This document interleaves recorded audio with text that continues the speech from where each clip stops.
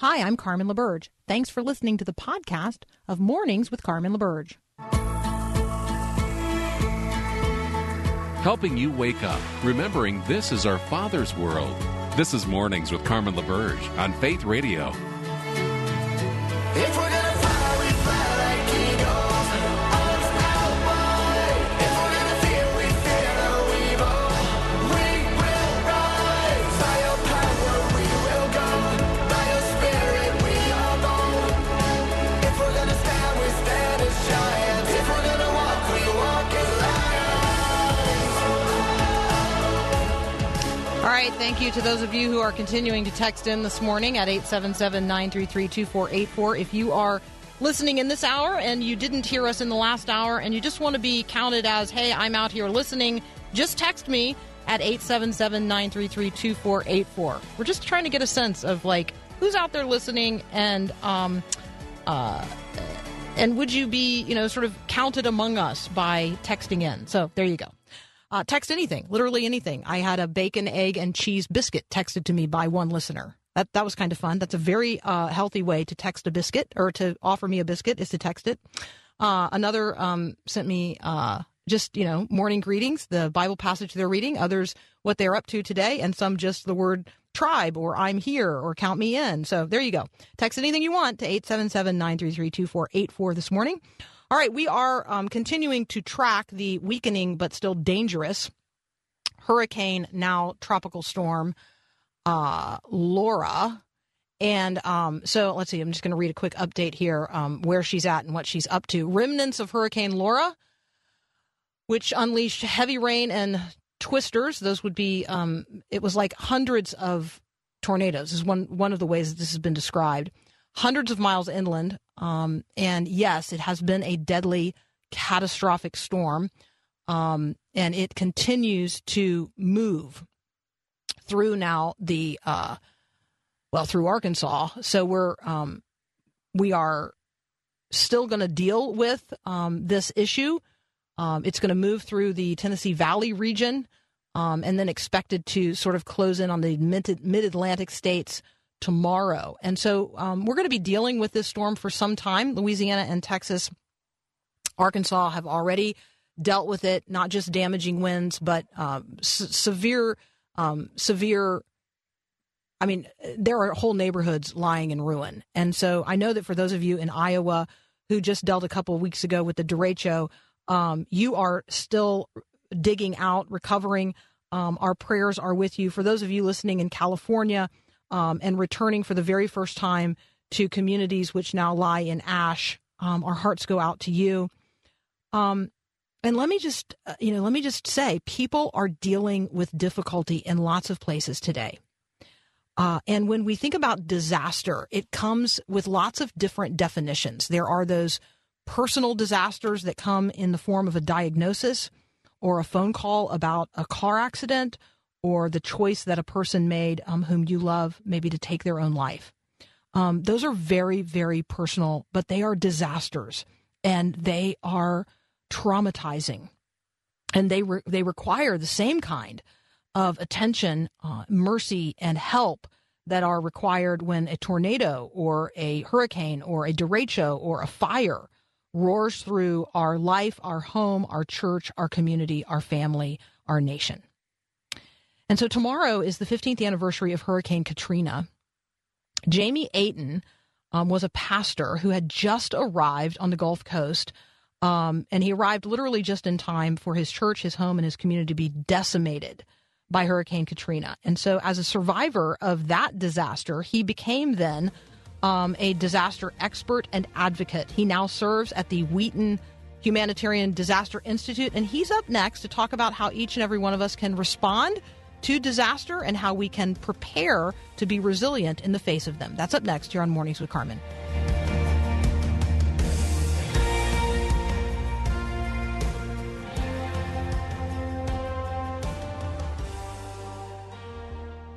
Your plans still to prosper. You've not forgotten us. You're with us in the fight and the flood. Joining me today, Dr. Jamie Ayton from Wheaton College's Humanitarian Disaster Institute. Jamie, welcome back to Mornings with Carmen. Thanks so much for having me, Carmen. Hey, let's lead off with 5 ways to help after Hurricane Laura. I know that it's posted at Psychology Today. Let's share with folks.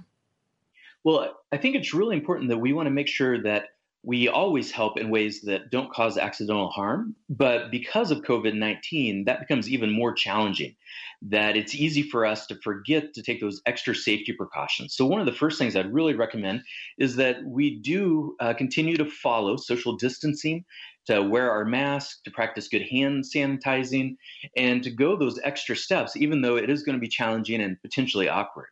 Another key issue is to make sure that we don't respond in ways in which we become a spontaneous, unaffiliated volunteer. So don't be an SUV. And by this, what I mean is don't just jump in your car and take off to Louisiana to try to help right now. One of the things we want to make sure that we do is when we are responding, now I'm not necessarily talking about people directly in the communities impacted, but those who may have to travel or coming from a distance to volunteer, that you want to make sure you're always working through a trusted volunteer organization. Maybe it's a local church, could be a national organization or a community organization, but look for those groups that are not only practicing the best practices around disaster response, but also around COVID-19 safety. And then I think as Christians in particular, we always want to make sure that we're following the commandments that we see throughout Scripture, and especially the call for us to walk humbly amongst those who are suffering. And so we want to help with humility, which helps to keep the focus on the other person that we're actually trying to provide care for, and keeps us from making it all about ourselves. Sometimes we want to make it about us instead of the people that are actually hurting. And then the last thing that I would really offer up is that don't just give unsolicited goods at this time. That, yes, we are going to need to get goods down to the South, especially goods that have not traditionally always been used, such as having the proper types of masking to keep people safe from COVID-19. And we know from research that very few people are prepared in general, let alone to have the resources on hand to deal with the global pandemic. But if we go out and just start buying and sending things, we're likely to make the pipeline of getting the goods down to the South even more challenging. It may be that some organizations, it's easier for them to actually receive donations in terms of monetary gifts, which allows them to buy locally or through their trusted resources and organizations that they get these types of things from. And so, pause before you do this. And when organizations do come out and ask for us to send goods, then be ready to do so. But until then, be patient. And then I think throughout all of those steps that I just noted, we want to make sure that we don't view prayer just as a last resort, but prayer should be guiding each part of what I just outlined.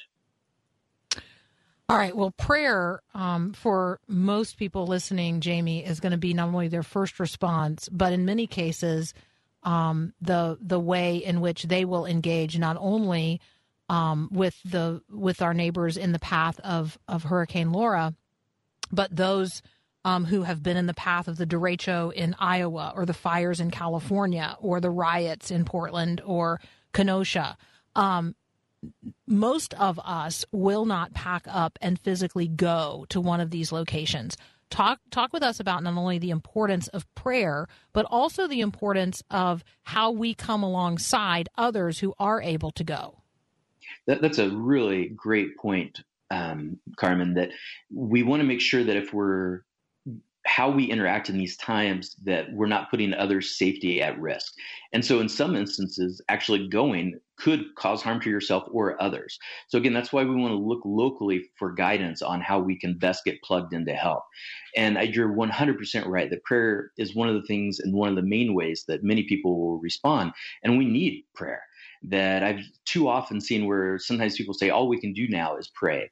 But I think that's not giving the full trust to God's capabilities, that prayer, we know God will answer those prayers. And also that sometimes by praying, that's how God works in us, that helps us to become aware of ways, like you said, that maybe we need to help in some other situations as well, that we need to make sure that we're not only helping after Hurricane Laura, but that we're also trying to provide support where we can to other crises that have been unfolding. So, let me just direct people directly to your website, which is Jamie Aten, JamieAten, JamieAten.com, because from there, if you scroll down, you can click on the Hope and Resilience blog, and that actually pops you over to the Psychology Today link. I'm appreciating, Jamie, that you are writing not only directly to those of us in the Christian community, but you are helping to broaden the message to others who might not be operating out of a faith perspective. They might be, secular individuals who are looking for ways to volunteer and to help. Talk with me about how you're doing that, because I actually think this is really helpful for Christians to know how to find their voice on secular platforms. Sure, I'd be glad to share on that. That's one of the things that's really been really important to me in the way that I view my ministry and the ministry that we have at the Humanitarian Disaster Institute, where I work at Wheaton College, that we want to make sure that we're helping everyone as best as we can. And so one of the things that we try to do is to understand what is it what are the questions people are asking, whether they're Christian or not Christian, and how can we share best practices that are still always informed theologically and also scientifically, and to put them in ways that the listener can hear it, or I guess in this case, the reader can hear the message that we're trying to get across to them. So we're trying to meet people with where they're at, but also then by doing that, to be able to bring them into thinking more theologically and to share Christ's love with those that may not hear that message otherwise. In some ways, I kind of think about it as approaching it like a nerdy rock band. So this is my approach at trying to do rock music, I guess. I remember my brother, who's much more cool than me, was in several bands growing up. And sometimes he would play Christian gigs and other times he'd play in secular audiences. But he always played in a way that tried to reach people. And because of that, he had a strong ministry. And so I'm doing the best I can with the nerd capabilities I have to try to reach people, both in the Christian audience as well as secular audience.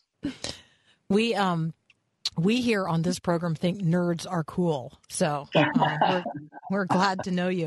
All right, Jamie Ayton and I are going to return to this conversation in just a moment. We're going to talk about resilience. We're going to talk about how important resilience is. And Jamie knows a little bit about this, and we're going to talk about bringing our own life experience of resilience to bear when others are maybe experiencing such things for the first time. That's up next here on Mornings with Carmen.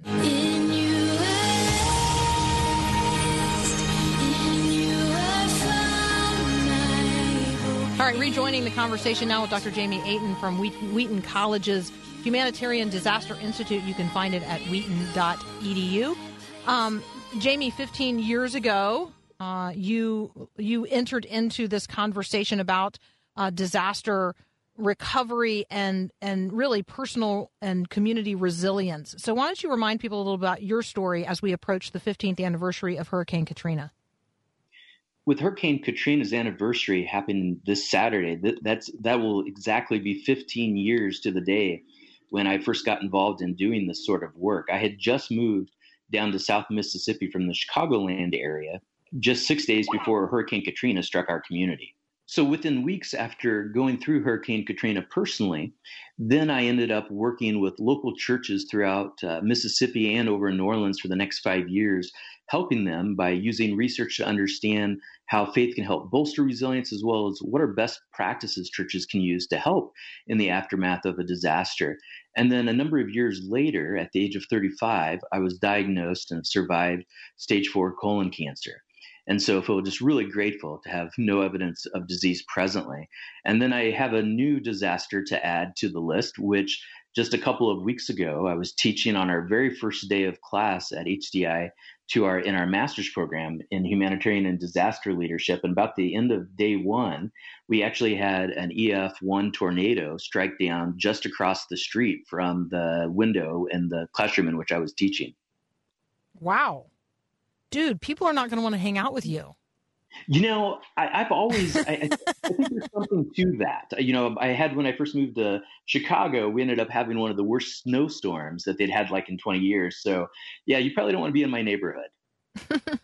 Well, we want you though, on our side and helping us to understand, not only disasters impact on us personally and as families and churches and communities, but also the importance of resilience. I think that this is a word, Jamie, that has become a part of our vernacular, and it has to become more and more a part of our lived experience. Talk with us about resilience.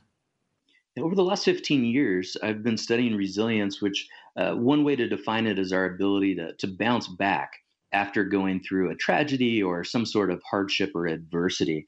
And resilience can be thought of as both something that's innate, part of, some people seem to have a bit more of it than others, just kind of naturally, and seem to do better during difficult times without additional support. But then other times we can think of resilience also as a bit of like a muscle, something that we can exercise and develop over time. And so as we see the world becoming more and more unpredictable, and in the case of COVID-19 and Hurricane Laura, where they're actually occurring over top of one another, kind of a 1-2 punch, we need to focus on cultivating resilience in ourselves, our families, and our communities. I guess, when I'm thinking about families facing right now, they're in the midst of COVID. Many of them, if they have gone back to work, it's been fairly recently. If they have gone back to school, it's been very recently. And now, they've evacuated.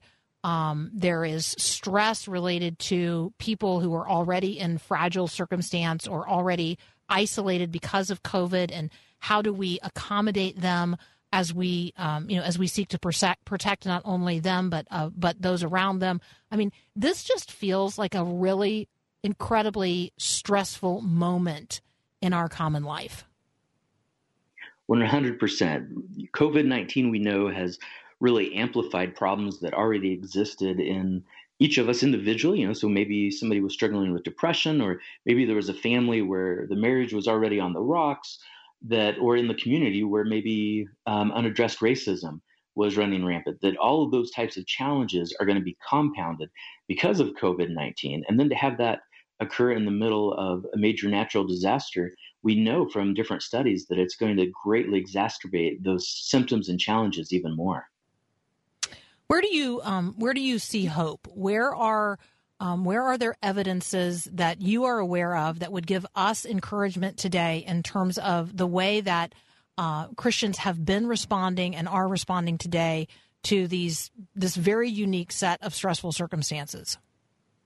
One of the things that really gives me hope, I mentioned just a few minutes ago about working with our students and how their first day of class, we have a tornado that hits outside.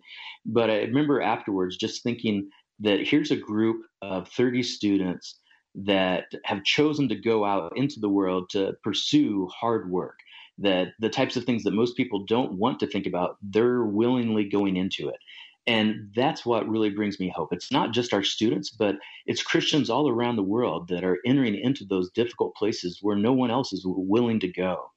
And so I think, for me on a personal level, I've also often found hope as I think back to the example of Christ, that no matter what we've gone through, Christ has already gone through and conquered whatever challenge may be ahead of us.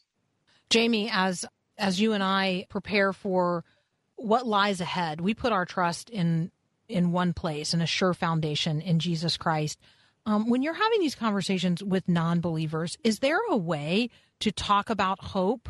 I'm not saying short of talking about Jesus, because obviously I want to talk about Jesus, but sometimes having the Jesus conversation right up front is not the most sensitive thing to do. Like, how do you navigate that?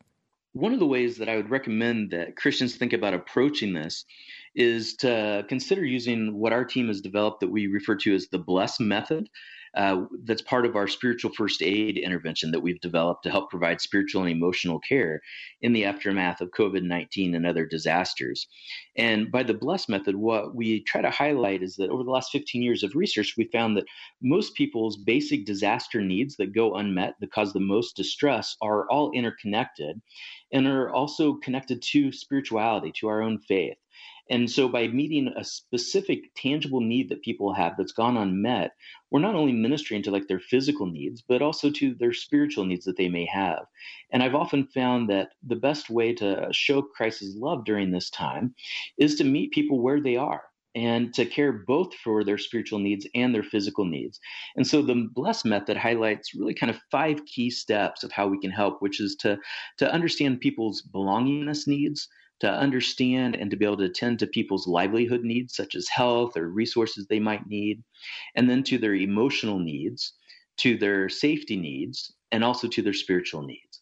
And in many ways, it's kind of like I like to think of our needs as a Rubik's Cube, that oftentimes they're complex, there's a lot of moving pieces, but they're all interconnected. So if you've ever worked on a Rubik's Cube puzzle, you know that it can be challenging and can feel overwhelming. But regardless, if you just focus in and push one tile, you're actually moving an entire side.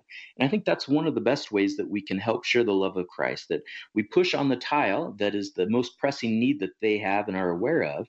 And that creates the opportunity for us to also be able to share faith and show Christ's love and mercy to those who are hurting. You can find all of the resources that Jamie just talked about at wheaton.edu. What you're looking for is the Humanitarian Disaster Institute. He's reading there from a COVID-19 spiritual first aid, faithful preparedness, not fearful panic sheet that is downloadable, and you can print it out. It's called the Bless Method. We talk about meeting the core needs of those around us. Jamie Ayton, thank you so much for joining us today and for all that you're doing on the front line of equipping us to respond well to the disasters we encounter today. Thank you so much, Carmen. Really appreciate being able to connect. Absolutely. We'll be right back.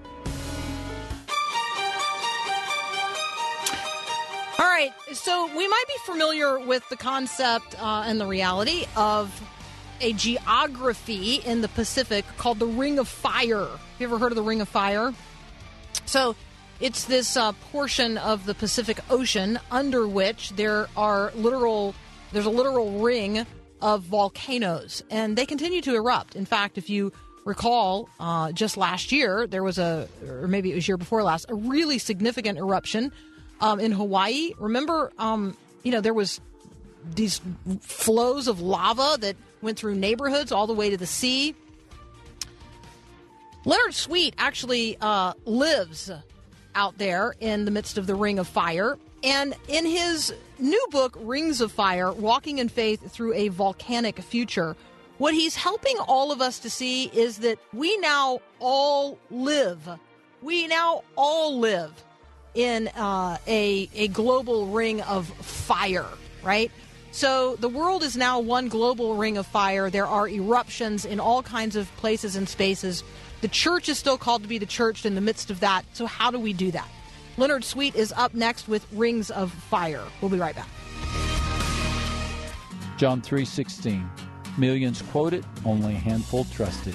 This is Max Lucado. For God so loved the world that he gave his one and only Son, that whoever believes in him shall not perish, but have eternal life. Wary of a catch, perhaps? Cautioned by guarded friends? Desperation heightens our interest. When he asks for a divorce or she says it's over, when the coroner calls, the kids rebel, or the finances collapse, when desperation typhoons into your world, God's offer of a free flight home demands a second look. John 3:16 morphs from a nice verse to a life vest. Some of you are wearing it. For you, the passage comforts like your favorite blanket. Don't walk away from it.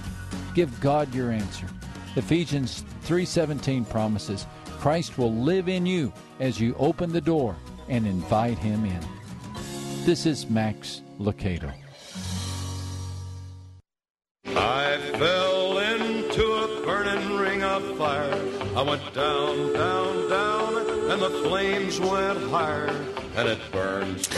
Dr. Leonard Sweet joins me now. Hopefully, Len, that is on the soundtrack for the book Rings of Fire. Hey, it sure is. Good morning, Carmen. How are you? Good morning. I'm well.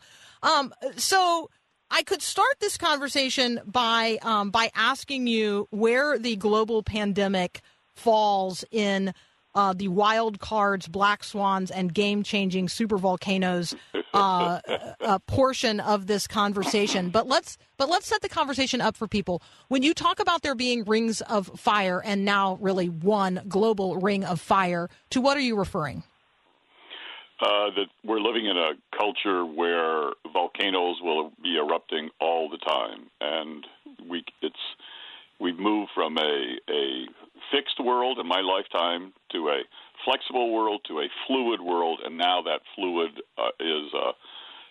is magma. It's lava. It's a hot fluid world where anything can happen at any moment. In fact, in the book, I actually said that there will come a time. This book came out in November of last year.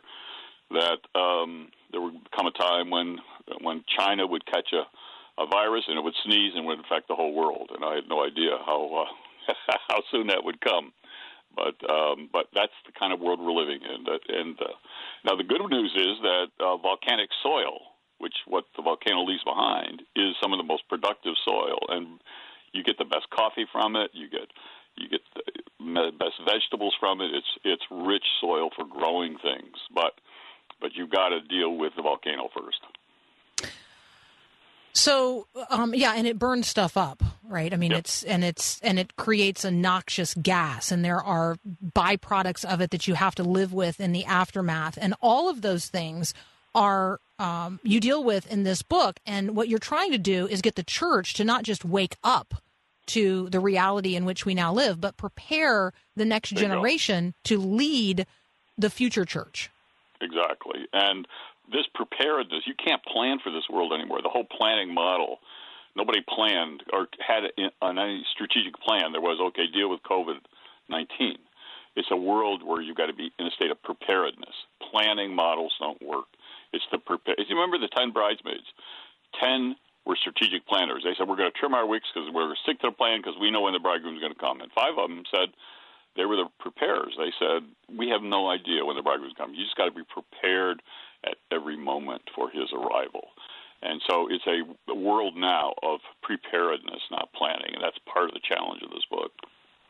Well, and that's part of the challenge for the way that we've maybe all been taught to think, those of us that went to business school and those of us who, you're going to put a ministry plan together. It's going to be a 5-year plan. It's going to be a 10-year plan. Now we're talking about, a 5-day plan or maybe a 5-month plan, but and nothing like realizing that what brought you here to this place is not what's going to bring you to the future. That's the big thing, and that's why I'm all about. I want to know what the best practices are, but you don't adopt those because the world's different. The world's changing this quickly, and so you want to know what is the best practices, what they've been in the past, but they're not going to work in the future. So you partly need to know best practices, so you know what is not going to work in this future, which is coming at us so fast. So I've been reading and listening to you for a long time. Soul Tsunami was my introduction to Lynn Sweet, and then you spoke at an event that I attended at First Presbyterian Church of Orlando. It's a long time ago now, but I remember it.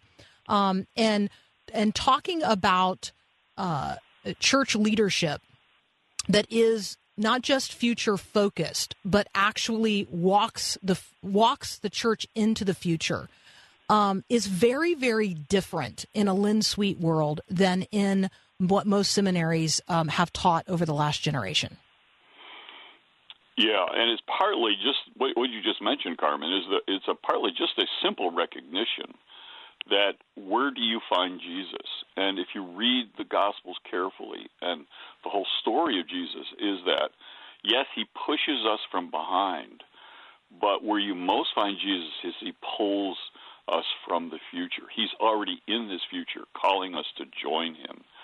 So we don't take Jesus anywhere. Basically, we join him in what he's already doing and up to. So he's a God of the future and pulling us towards him. He was always going ahead of his disciples, and he went ahead of them.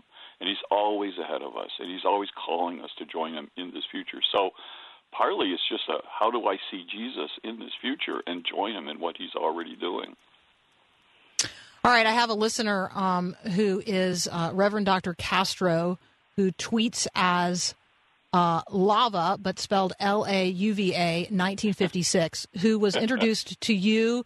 You're giggling, so I'm wondering if maybe this is a person with whom you have some history. Aqua Church is what Reverend Castro says was his introduction to you. I've already confessed to him that mine was Soul Tsunami. Apparently, Dr. Castro's dissertation is based on some of your work. So there you go, a little shout out from a listener. Oh, isn't that wonderful? Well, yeah, that was my move from the tsunami to help people understand that it's partly what a tsunami brings is a new water world. It's a new aqua world, and so we got to do liquid church. We got to do fluid church. We can't do fixed church anymore. I'm talking with Dr. Leonard Sweet. You can find him online. He's not hard to find, leonardsweet.com. Rings of Fire is the, one of his 50-some books. We're talking about it today. Just came out in November of last year, and it's prescient. But so is most of Lynn's work. And so if you want a book that's going to help you understand the context that we live in today as Christians, but also see in advance the future into which we are going to need to be able to walk by faith as Christians and lead others, this is a great book for you to not only become educated, but inspired and equipped. Rings of Fire, Walking in Faith Through a Volcanic Future. When we come back, Lynn, one of the things that I want to talk about is chapter 22, which is political religion. And then I'd love to just talk about how it is that you are able to set mental hooks for us upon which we can then hang things as they happen, which helps us anticipate and prepare to act in the future, because that's what I feel like your particular gift to the church is. So that conversation up next with Lynn Sweet.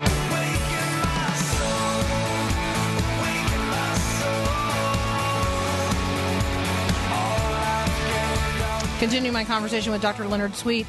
Let me read a couple of sentences here from the opening chapter of Rings of Fire, Walking in Faith Through a Volcanic Future.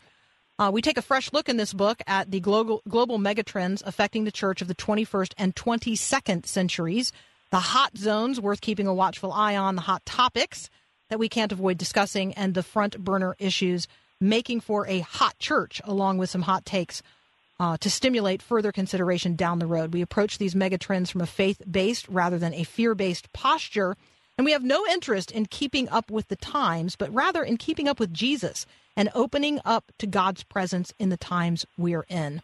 Lynn Sweet, talk with us about faithfulness in the day in which we live. Well, it means, you don't get to choose your moment. I mean, we're all here from I say it's a divine appointment or an arranged marriage. I mean, in the sovereignty of God, God arranged the marriage for us with this moment of time. And I'm not prepared for it, and I'm totally not educated for it, but in the sovereignty and mystery and providence of God, God arranged this marriage of Len Sweet to this 21st century COVID-19 moment. And so God must think that I have something to do and to give and to bless this moment with. And so I'm here trusting God. And partly it's just that understanding that you don't get to choose your moment, that this is the moment that God has given us to do ministry and to lift up Christ. And so let's get at it and let's do it. For those of you who are not familiar with Leonard Sweet, I want you to check out the website, leonardsweet.com.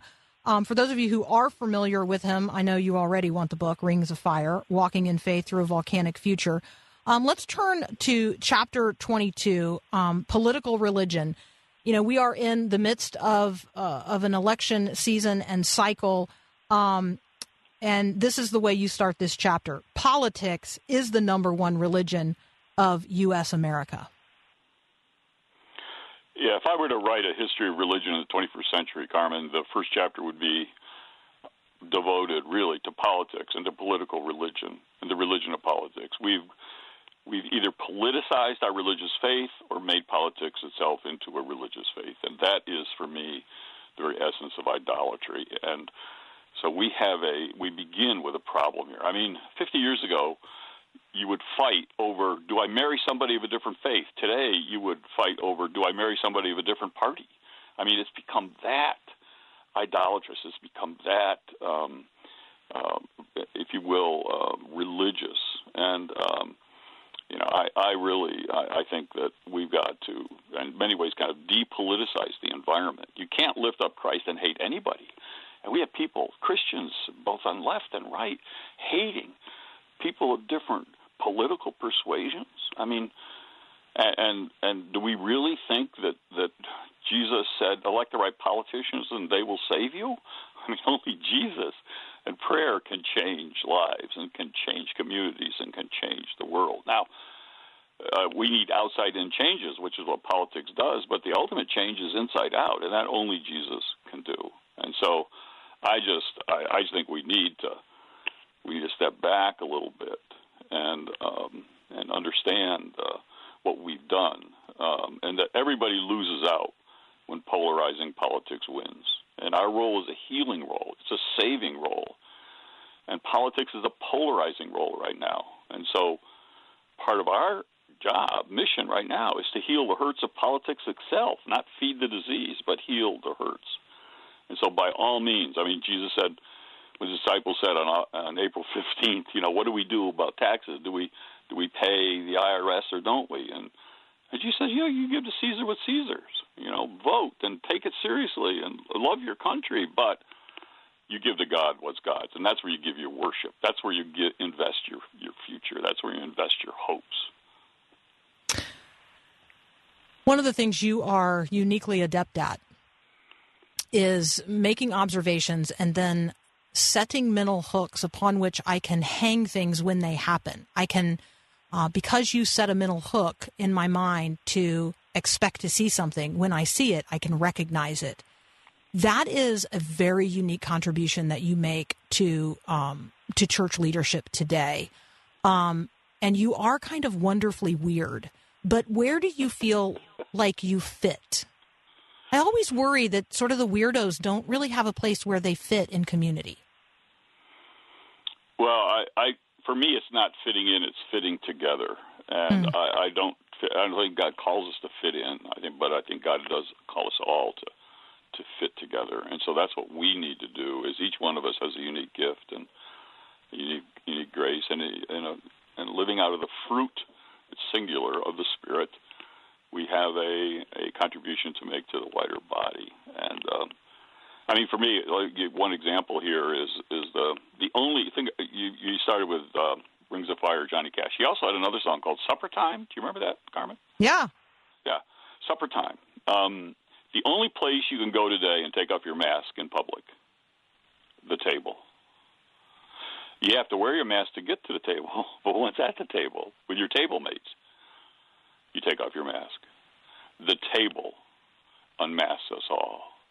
God's table unmasks all of us.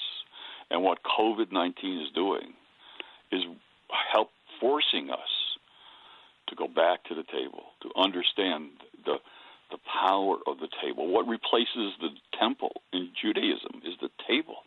Jesus has a table ministry. It's time for us to bring back the table, to table it, not when you table it in terms of resolutions, but table it in terms of relationships. Bring back the table. This is where children's church always should have been done, not outsourcing it to a building and an organization, but right at the table. And so, just one example of how just looking at this is called semiotics, by the way, but just looking at where is it possible for us to?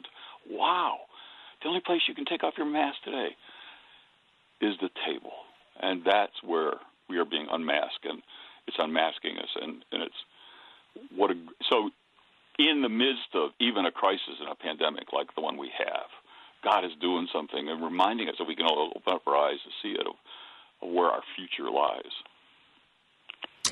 Len, you're always working on the next thing, so go ahead and give us a foretaste of what's next. What are you working on?